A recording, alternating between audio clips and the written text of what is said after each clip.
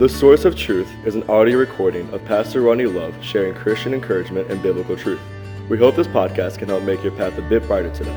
Psalms 119:105 says, "Thy word is a lamp unto my feet and a light unto my path." Well, good morning and welcome to the Source of Truth podcast. I want to thank you for joining us as we have finished our study in the book of Ruth. It was quick, 10 episodes, as we went through the 4 chapters of the book of Ruth, and I hope it was an encouragement.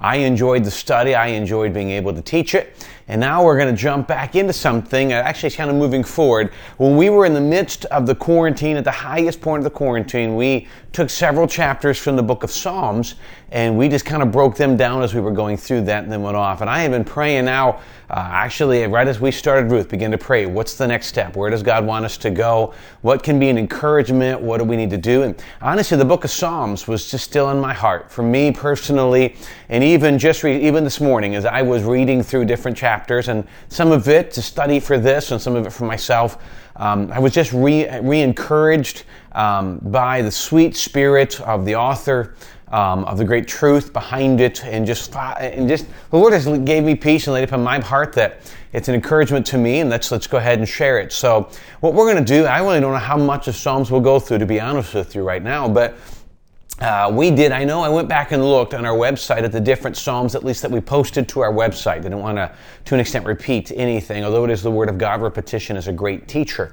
But what I want to do today is start in the book of Psalm chapter 2.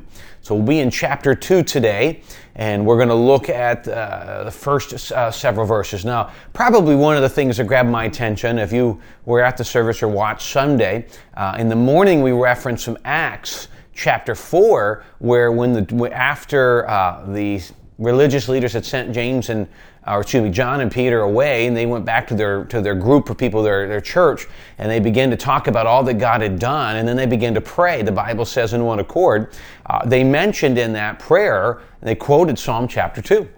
And so I've been looking at and evaluating it, and if we're not careful, we can really make this a political verse. And don't get me wrong, there's an awful lot of truth about the religious leaders today, as we'll talk about. But what was its great takeaway for me, and a great takeaway that has been for me since that time that we read it and I looked at it, was that the goal of what we can learn from that is to keep our mind refocused on Jesus, on His greatness, on His power, on His sovereignty. And I think the more we can focus on that, the greater it is for us and the strength it is for us. And so I hope that's an encouragement. I hope this will be a help as we jump back into the book of Psalms. And so Psalm chapter 2 this morning, Psalm chapter 2, the Bible says, "Why do the heathen rage and the people imagine vain things? The kings of the earth set themselves against the rulers." The kings of the earth set themselves, and the rulers take counsel together against the Lord and against His anointed, saying, "Let us break their bands asunder and cast away their cords from us. He that sitteth in the heavens shall laugh, the Lord shall have them in derision.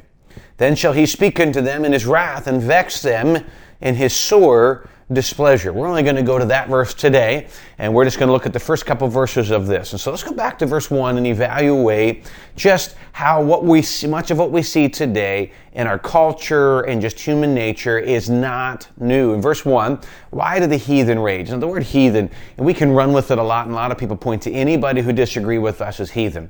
Simply, he's talking about those that desire to live after sin, those that want nothing to do with God and they're following it. And why do they rage? And rage is chaos and loud and screaming and howling. And frankly, you just turn on the news. We saw the riots, we saw the chaos of our current culture. And yet we can look at it as political revolution, and much of it is. There's no doubt about that. Much of what we saw was a desire for what many call social justice and political revolution. And there was a lot, I would say, there was some great good in what was being stated. But I'll be honest with you, I think personally a lot of it was tagged on to create other scenarios for a wrong reason. But what we see though, what we see in all of this, what we see when I see the negative side, the bad side of all of that, the stuff that the great truth, the great message to try to get across was kind of sabotaged by other groups wanting to get their political point of view across. But what we see is this rage, this emptiness, and I think rage is a great way to look at it. Can I be honest that, as we mentioned this Sunday, that when you are without Jesus and you strive to live every day outside of Jesus and His strength and His comfort and His help and His acceptance and love and all of these things, can I say it just brings rage after a while? Because you try the world, you try money and it doesn't satisfy. You try other material things, it doesn't satisfy. You try religion and it seems empty. You try so many different things that the world tells you is the fit. You seek after people to help you do my identity, and I fit here and I do this, and yet it just seems to still be empty, and we seem still to be missing so much in certain areas. And when I look at all of that, I look that it can bring an emptiness, a rage, a chaos in our hearts. You know, even as Christians, I've learned this. This is me personally, and I think it's probably true of all of us. You know, we as preachers talk about the need to read the Bible, the need to pray, the need to be in church, the need to be in the Word of God, just like what we're doing right now. The need to be encouraged by others, and it's absolutely true, and it's absolutely necessary.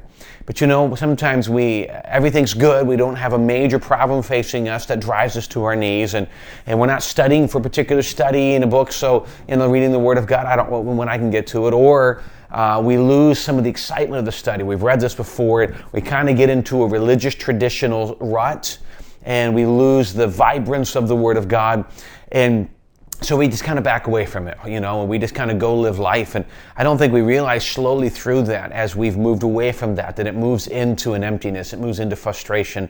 We become quicker tempered. We become easily frustrated, easily discouraged. The things of life seem to overwhelm us quicker than they used to. And what we don't even realize is because God has not left, but we walked away from Him. We didn't intentionally do it. I'm not even saying we walked away in great sin. We just walked away. We walked away and we didn't feel we needed it anymore. And in doing that, we walked away and we lost the comfort and the consolation that comes from Jesus. And I'm telling you, it's something that I hope that we realize is easy to do. It's not even necessarily rebellion. It's just we just walked away. And I hope that would be something that we would recognize. And maybe we just need to come back to God and His Word and let His Word begin to speak to us. And emptiness or rage. But he says, why do the heathen? It's again, Psalm. David's talking about this. The Israeli people and all the world. He says, why do the ungodly, the people who want nothing to do with God, why do they rage?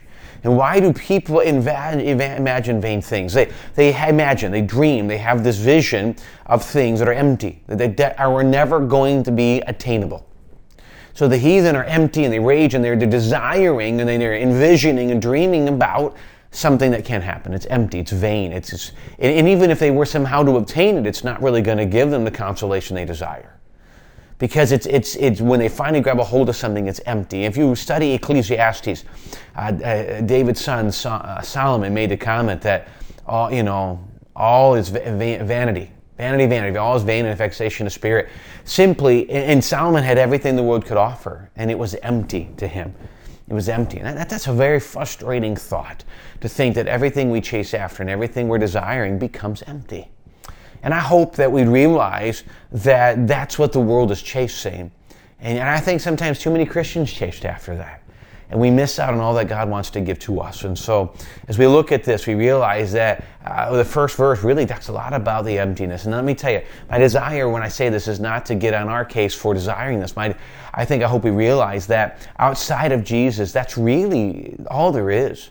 Chaos and emptiness. And we have religion and we have different things we're going after, but when we find them, they don't bring the fulfillment that Jesus can. And that's really what we hope we see, is that we study this. What we see is that the world's seeking after emptiness. They don't realize it because they have nothing to compare it to. Religion's failed them. Politics has failed them.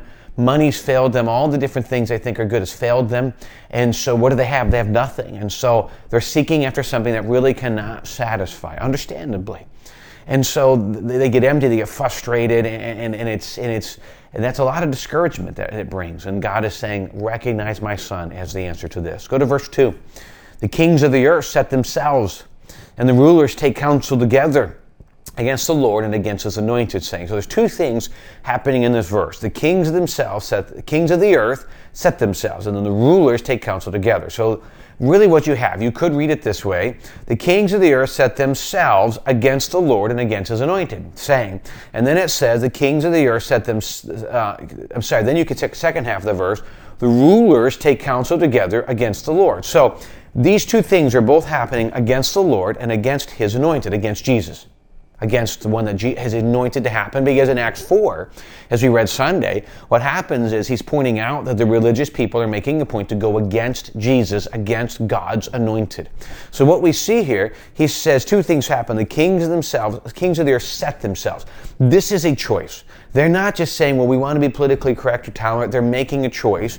And then the rulers take counsel together. So the kings of the earth want something, so how do we do it? We come together to accomplish a common goal. And what is the common goal? And the common goal is to set themselves against the Lord and against his anointed. And yes, that's happening in Psalm. And understand, this was Israel. This was the world of the day, and they were still going. God's chosen people, and he's still struggling with this. And David, in a level of confusion and frustration, say, why would they do that? Why are we doing this? Why are they fighting this? And we find that's happened all the way through human nature, and it happens today. There are rulers that are doing everything they can in American culture and other cultures to get God out of their culture. It's happened back when they got prayer out of the schools, when they changed the view on human life, all of these different things, and they keep going that direction, and they have made strategic plans to do everything they can to make anything that is biblical and moral bad, and vice versa. And he's just stating this as a fact. This is what's happening. Then they go on to verse 3, something else the rulers say, and he says, the rulers say this: let us break their bands asunder and cast away their cords from us. Let's not let anything that would be connected to the Lord and his anointed, we want to break it. Any kind of connection to us, let's get rid of it. Now, interestingly, in our country, one of the foundational principles in the Constitution is the Judeo-Christian belief, the foundational principles founded all the way back to our founding fathers. By the way, doesn't it make it interesting that our founding fathers are under attack today by the rulers? Because if they can find them bad, then they have a right to change their view in Constitution and morality and all these different things. Here's my point. I'm not even trying to look at the political point of view. Here's what I want to say. What we view today that just brings heaviness to our souls and our minds, it's not new. It's not new at all. This is the way it's been. This is human nature. And so, let me just give you one verse. I think I'm going to finish with this verse and we'll pick up on it tomorrow. Verse 4, it says, he that sitteth in the heavens shall laugh. The Lord shall have them in derision. Can I start with the first phrase, he that sitteth in the heaven?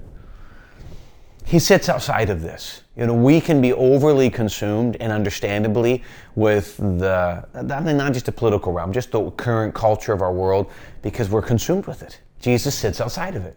He sits outside and he looks down and he's not consumed by it. He's not overwhelmed by it. But yet while he walked the earth, he was. And he was surrounded by it, yet it didn't affect him. And we can allow the things that don't make sense, the things that hurt us, the things that Satan wants us to believe we failed in all of those things. He can use us as a great amount of discouragement and an opportunity for us to say, is it really worth it? And he can really drive us down a rough path.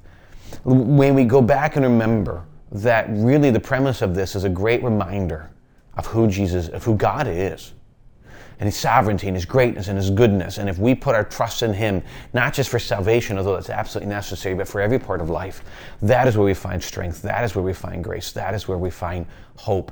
He sitteth in heaven. And so we'll pick up here tomorrow when we talk about the idea of the God's response to this.